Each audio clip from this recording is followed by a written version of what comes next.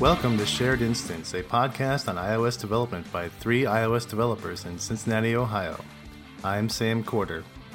I'm Alex Argo. And I'm Alex Robinson. And this is episode 116.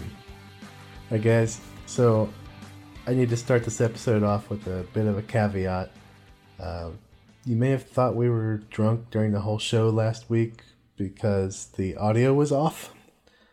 And that's my fault. I take full responsibility for it. I did fall asleep editing, but I was also working on a different machine that I wasn't used to, and I had to install all my tools and didn't have all my fun macros and everything set up. So yeah, the audio quality, if you downloaded it earlier in the week, it was pretty bad.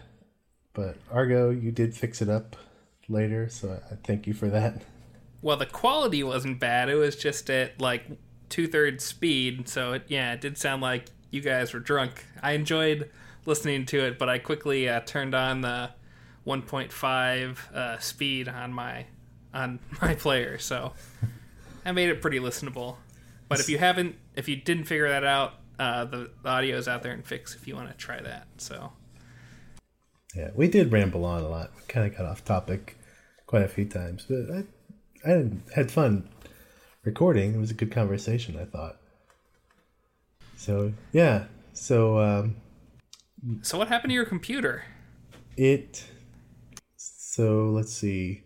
Not this past weekend, but Sunday before, it stopped charging for some reason. Don't know why. All of your ports? You have like 4 ports, right? You've got one of the new Touch Bar MacBook Pros, right? Yeah, so I should...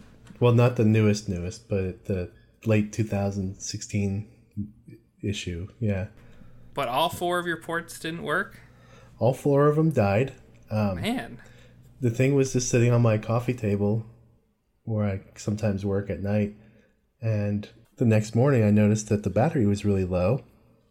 It had the little plug in your laptop because your battery is low icon on the screen, and it would recognize when I would unplug it, because then it would say I really should plug it in, but it wasn't getting any charge. And then eventually it died. I switched out chargers and things like that, and no luck. So did you try like your Switch charger and stuff like that? It wasn't. No, so I used my work. Oh laptop. Yeah, you have multiple. Okay, right. Yeah. And I also have a Thunderbolt dock, so a Thunderbolt 3 dock, and nothing was charging. So I made the Genius Bar appointment and took it in, and the guy plugged it in and said, "Yep, it's not charging." And that's helpful. Yeah. So he asked if he could take it in the back and open it up to see what he could see, and I think that was really just to make sure that I hadn't spilled coffee on it or something like that, because he did mention that all the water sensors looked fine. But they're very polite at the Apple Store, but I think in a deceiving way a lot of times. They're not going to tell you that they're going to go look for water damage, but they're awful friendly about trying to help. Oh yeah, there is a similar Apple Store experience. So my wife dropped her phone and cracked the screen while we were on vacation, and I made an appointment for when we got back. And, being an iPhone developer, I had a spare phone on me, so I put her back up on that, and the cracked phone, ran out of battery. So we get to the store for our appointment, and I'm like, oh crap, I need to, turn off the passcode and Find My iPhone so they can replace the screen, and if it doesn't, then whatever. They can do their tests and all that stuff. And I have 0 power, so I had to go over to one of the docks with an iPod Touch on it or something, and sit there with my cracked iPhone plugged into it. And the lady from the Apple Store came over, and she was like, "Hey, just hanging out? What's going on?" What are you doing? There's people who are trying to buy stuff here. Get rid of your cracked iPhone. Get rid of that piece of junk, you hobo. But she played it off well, I explained the situation. She's like, "Oh, all right, that's cool," and then left me alone. Yeah. So Took about a week though, and I did get the machine back. Guess probably I dropped it off on a Monday and received it on Tuesday. So not bad. Although they were supposed to call me or email me somehow and tell me that with a tracking number because the device was going to be shipped to my house. And, you have to be present at the house for the device to be actually delivered by FedEx. And luckily I work from home. And I actually answered the door when the dogs were going crazy. So, yeah. But I thought it was dead or something was wrong. Like maybe they gave me a bad new... They had to replace the logic board. It was long story short. I don't know why. But because of that, the SSD is on the board. So they wiped... I got a whole new machine. But thank you for Time Machine. Thanks, Steve, I guess. I was able to do a Time Machine backup, but I had a whole lot of trouble doing that. And I don't know if I need to get into it, but I think the issue kind of boiled down to me trying to do a Time Machine restore of a beta image. Just trying to pull the user files and stuff off of it and installing that onto a older version. So I had High Sierra is my Time Machine backup, and then the laptop I got back was plain old Sierra, low Sierra, whatever. Gotcha. Yeah. And so they give me a piece of paper that says, hey, we did a fresh install of the latest Mac OS for you. And it wasn't. It was like 3 point releases behind. And I'm not positive, but that point release that I was on might have actually had a problem copying over large USB files. I know in the release notes for High Sierra, there's always some note about something that's messed up about Time Machine. So, I as far as I'm concerned, you're like lucky you got it restored at all. Oh yeah, I spent an hour on the phone with Apple Tech Support and learned all about the hiking trails in Portland, Oregon, while I was doing some long-running operations. It's a good time. I'm surprised they even gave you support running a beta. Well, I didn't tell them. I didn't tell them that the Time Machine backup was running a beta. It wouldn't even open the archive. It would just kind of sit there spinning. So I figured there was something wrong with the machine or whatever. Because I tried to copy it over to a USB attached external hard drive, and my backup was 400 gigabytes, and it would get about 3 hours in and then die with this CPU catastrophic error. And I looked it up, and all I could find was some stuff from, say, November and December, where people were complaining about this problem. And I guess maybe it got fixed in a later Mac OS release. I don't know. I haven't actually tried to copy the file over again. So what was the final solution? Oh, so just booting into recovery mode and doing a complete wipe of the machine and loading that up from the Time Machine backup.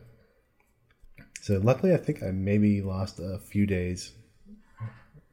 Like the laptop hadn't done a full Time Machine backup for maybe a day or two. And really, I don't think I had much to lose at that point.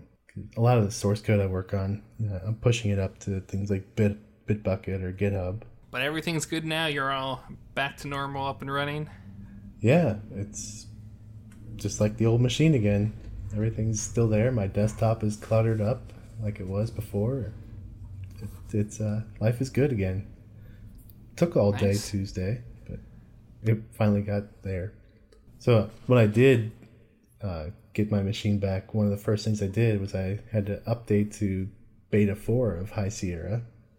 So, because we got that, was it Monday? Was that it dropped? Yeah, I think it was Monday. Yeah. Yeah, beta 3 was fairly painful, Yeah, at least on my phone. So I was very happy to get a new beta. Yeah, I haven't had enough time with beta 4, but there were definitely a decent number of glitches with beta 3 that I'm sure there's still issues with Beta 4. The one thing that we noticed right away was the reminders icon was backwards, presumably because they have the icon switching for right to left languages. Oh. And it just switched the wrong way by default. You sure it wasn't just on purpose? It could be on purpose, but if you go into the app, the check marks are still on the left side, where the icon has them on the right side. So I suspect it's right to left. Just a bug with that. Support. Could be. Yeah. Interesting. And that you have the alternative app icons now, so theoretically you could do that fairly easily. But they just have the wrong one in by default. That's actually a pretty good use case for having multiple icons. If your app icon actually has some kind of language dependency like that. Yeah, and there's no words or anything, but if your dominant side is right instead of left, so your to-do list probably makes sense to have the check marks on the right. Yeah, you want them near the text, not far away from it. Yeah. Yeah, I will say, it's a silly gripe, but I really hope the app icon for the calculator is changed at some point. I much prefer the old one. The new one doesn't look finished. But maybe that's a personal thing. Now I have to look at it, because I never actually look at the icon. I just kind of do the pull down to go to search, and then type in the calculator or something if I need to do it. Yeah. It just has like this bland gray background and then a gray and orange calculator in the middle, and the old icon I thought was nice and polished, where relatively speaking this one just does not look finished. Yeah, it's actually pretty horrible. Yeah. Part of it's they switched the buttons from being square to round to be more consistent with some of the other keypads, like the lock screen and phone. But I still like the old one much better. Yeah, I guess they couldn't keep square buttons on their icon when they're using round ones. It just wouldn't present a consistent message. Yeah, but I also think it would have been fine to keep the square buttons on the calculator. I think the square buttons were fine. Yeah, but there was some designer that said, square is out, round is in, this is what we're going to do. I feel like they should have gone with squircles. I don't know what this What? usually round stuff is. This is ridiculous. Yeah, that's true. What is a I squircle? don't know. It's just another argument for pCalc. I don't know why Apple just doesn't ship pCalc by default. You don't know what a squircle is, Sam? No? Is this something they teach in alternative school? No, it was the redesigned app icon shape. It's not quite a rounded rec. Oh, okay. So one of the names for it is Squircle. Gotcha. A square Android has circle. squircles too. Yeah, Okay. Android has the adaptive icon that it could be round, it could be square, it could be rounded rec. Maybe they can even do Squircle. Yeah, but a squircle, it like Alex said, it's not just a square with some of the edges rounded off like at a constant radius. It's different. The math behind it's frustratingly complicated if you want to do it on your own. This sounds like a personal story that you spent many a late night on. Well, when they first changed it, trying to emulate it, it was hard to get it exactly right. So there are a few papers written on the math behind it. I kind of I'll put a link in the show notes if you're curious about future squircle reading. Yeah, I'm not, but maybe somebody out there is. Yeah, I don't think there was a Johnny Ive video explaining the Squircle, but there should have been. Now, if you can mimic his voice, like some kind of aluminium squircle.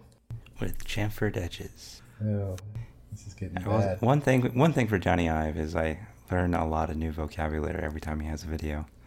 Terms I didn't even know. Like, Yeah. It feels so much more educated. Yeah, who knew 10 years ago that chamfer was going to be in our day-to-day Yeah. usage.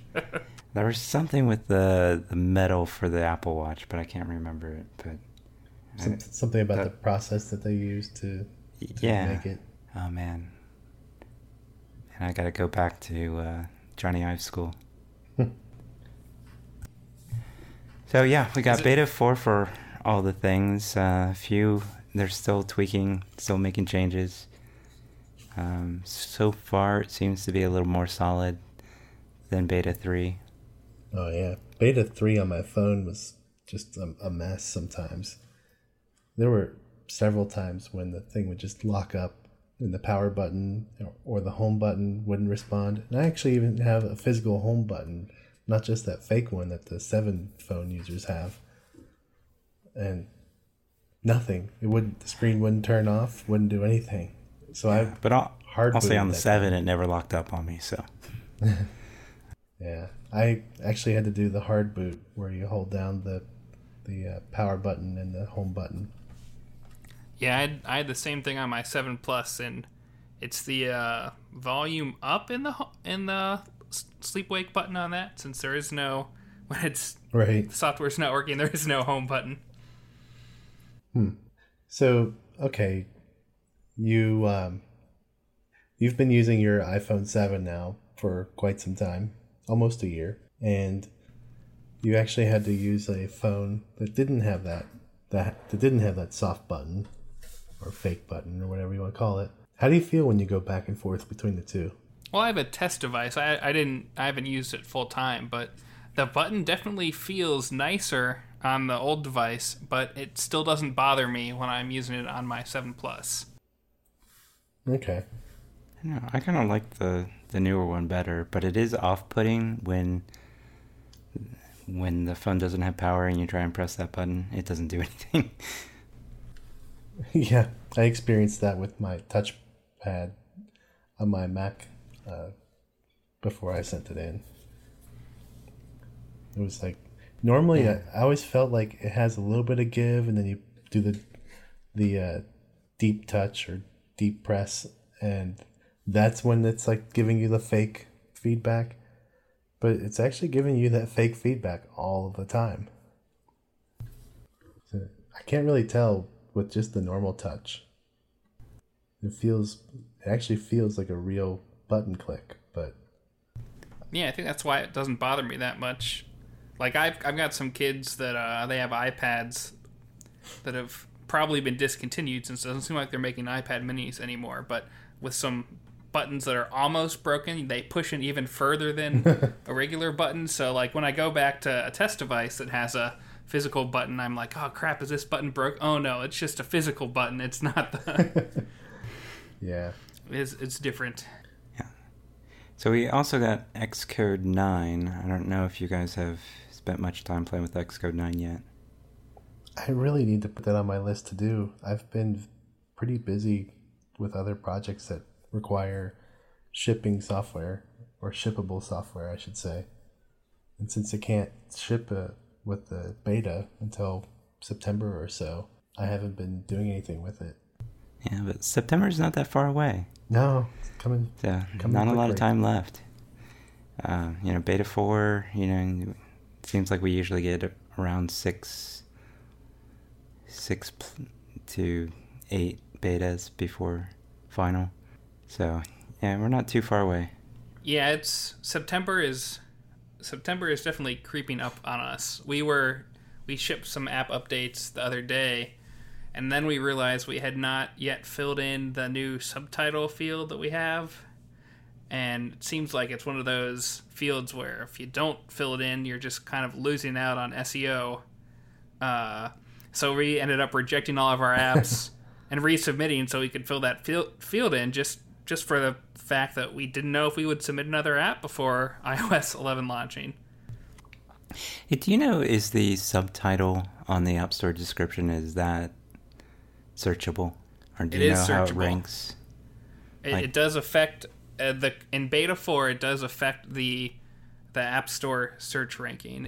You get 30 characters, and there is another app that we looked at that already had it in there, and you could definitely tell that it affected its search ranking. I think Apple mentioned in one of their videos too that it affects search ranking. But I mean, the whole thought behind it was, people were putting these subtitles in their app names and coming up with these really long, ridiculous app names anyway. So they just made it an official thing so that everyone kind of has the opportunity to do it. And I think we get like 20 some odd characters now for the main app name, and then you get 30 for the subtitle rather than like 60 for everything together. So it's about the same amount of real estate, but it's split up differently. Okay. Yeah, I actually got a ticket today to improve the SEO ranking of an app, and I was thinking there's the product name and then there's the company name, and they want it to be a little bit more discoverable by company name. So the subtitle seemed like a good place to do that. Well, yeah, back before we had the explicit subtitle, I was always like, oh, maybe we should put, app name by A-Star Software in the app name. But now that it's a subtitle, that didn't seem like the right thing to put in there. But if you want people to search on your company name, I think it makes sense. That's just not a search term that we thought many people would be looking for us. In this scenario, the company name and the product name is easily confused just because they only have one product. So gotcha. It's kind of like Kleenex, if you will. Like, instead of tissue paper, people search for Kleenex, that kind of thing. Okay, that's good to know. I actually spent a little bit of time trying out the migration from Swift 3 to Swift 4 on a sizable project, one that I not so long ago converted to Swift 3. And the Swift 3 probably took, I tried it a few times in beta, held off, and finally did it over the course of several days. The Swift 4 migration was a lot less pain, but it still was a few hours. The migrator, for the most part, did things fairly reasonably. There were a couple minor buggy things that hopefully will get fixed. Where I had an old value equals new value type of scenario, where for some reason it changed old value to NS object. So that was kind of weird. And then the only other thing was the inference for the @opc annotation when you're calling Swift code from Objective-C. That's now a warning. So I had to go through, and anywhere I had an API, functions, properties, whatever being called from Objective-C that's in Swift, I had to explicitly put the @opc. So if you're someone who's making a library that other people use, like a third-party library, would it make sense for you to throw opc keyword all over your Swift classes? Or I guess there's penalties to doing that too. Yeah, I don't, I think a lot of people take the strategy of creating a header file for Objective-C compatibility. I haven't really looked at it from that perspective too closely. Well, yeah, if you're just doing it for your own code, you don't have to worry about that. Yeah, so if you're going to call it, then you can change it yourself. But if it's a third-party library, then if you want someone else to be able to call it and do weird Objective-C stuff, then... Yeah, I think, if you want it to be compatible with Objective-C, you're going to have to put some thought into that. And I'm just kind of reading between the lines. I think the idea is being more explicit about the fact that you intend for it to be accessible to Objective-C, so you don't accidentally call something that you really shouldn't, that you didn't really intend it to be used that way from Objective-C. But why does it matter, though? Well, other than like the dynamic stuff that has like performance impacts. Well, I'm kind of going from the other direction of like, maybe if you have an enum with an associated value, I don't know if the compiler will catch that or not. It probably will. I guess, the enum would have had to be accessible to Objective-C. I don't know. I think it's all kind of comes down to being more explicit with your code about what you intended to be used from Objective-C. And, there may be scenarios where you don't intend that to happen. I don't know. That may be a stretch. It's like maybe they learned something from JavaScript. Yeah, so I had probably 200 warnings because I've got a healthy mix of Objective-C and Swift code. So that was the major effort on the migration. Everything else was pretty straightforward. And, that was more just not wanting any warnings in the project. Try and keep that as clean as possible. Interesting. So did any of you guys do anything with share extensions in your apps? We're talking about where an app can receive data from another app? Yeah, I guess that's my question, because there's that new Xcode 9 feature I just saw where you can now from Mac OS, when you do the little share button on a file or something, the simulator is an option, which seems like if you are doing something where your app can receive something, that is super useful. Yeah. No, I've only ever worked with setting up actual share sheets. Yeah, so you've only gone the other way. Right. Yeah, it seems like if you are dealing with other apps being able to send stuff to you, this is super useful. Right. So I'm sure it's helpful to someone. I just don't know who.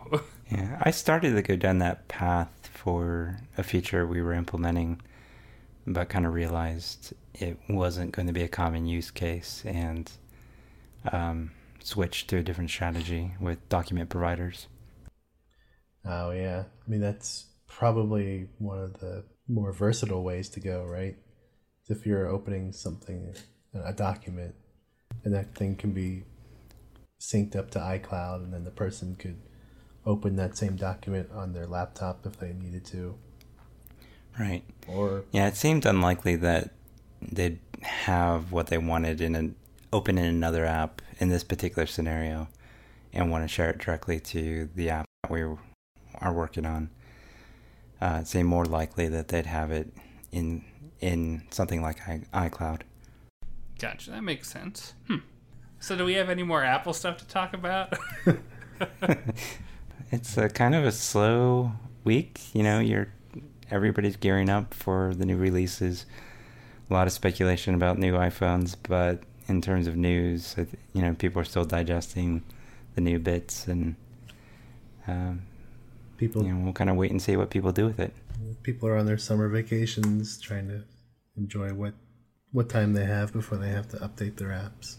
Oh, or they're rapidly trying to update their apps and get to the App Store in time to take advantage of some new feature that Apple is going to feature. Yeah, there's going to be a lot of AR apps on the App Store, I'm pretty sure, when it comes out. I don't know about you guys, but there's this video I saw on Twitter where I had my aha moment about AR apps. I'll put a link to the video of the app in the show note, but this is going to be killer, this stuff. We actually showed one of the ruler apps when we were talking to a client, a local startup, and they actually got really excited about that. No. Because they actually had a pretty valid business case. So it was just kind of funny that it's like, oh yeah, a ruler app, that's perfect. Well, there's an open source one out there now if you want to create your own ruler app. We can totally tell if this couch will fit through that door or not. Yeah. Yeah, it was kind of like one of those scenarios, yeah. So like being able to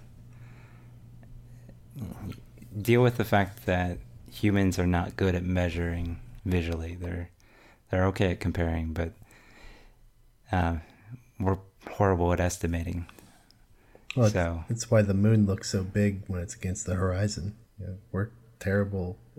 I think because we're it's terrible closer. at comparisons as much as we are at measuring. Well, that's true. It's the estimating. I didn't mean measurements. It's the estimating. Okay. Yeah, we can say, yes, this is bigger than that, but we're not so good at saying, yeah, that looks like 500 miles wide. Whatever it is. Yeah. Some So- people are good at that, but I guess most people aren't. Yeah, so There is an interesting human behavioral study or cognitive study, I guess you would call it, where if you had a bunch of people picking random numbers out of a jar or something, and then you ask them how many countries in Africa make up, or what's the question? How many countries in the UN are from Africa? And if the people had picked a larger number out of the hat, they would guess a higher number. So there's this kind of association, like your mind is already geared towards a higher number because you were primed with this number. But if you picked a lower number, those people on the whole would actually guess a lower number. But the numbers weren't related at all? No, What was the number in the hat supposed to be for? it was purely to make Bias. them, give them bias. It was like, pick this number out of the hat, and then we're going to ask you a question? Right. Okay. Pick this number. Interesting. And then what it was, they looked at their number, and then if it was, say, like a large number, they would guess larger. So this trick works a lot too. If you want to get somebody to sign on to your idea, you start talking about things in the future, far down the road, and then you start talking about your idea, because then it gets people thinking more forwardly than what's going to happen the next day or the next week. Interesting. Yeah, fun stuff. Get a lot of that information out of the Freakonomics podcast, because they're into the whole behavioral economics theory. So, yeah, that's my non-iOS stuff to go out on tonight. all right, sounds good. Well, Yeah. I think that's about all the time we have left this week. So why don't you guys tell us where we can find you on the internet? And you can find me at AJ Robinson on Twitter. And I'm at Sam Corder. You can find me at Alex Argo, and the podcast is at Shared Inst. If you want to join us in Slack and chat about all the new stuff that's going to happen in the future, or the betas or anything, go to chat.sharedinstance.com to get an invite, and we'll talk to you guys later. All right. Later.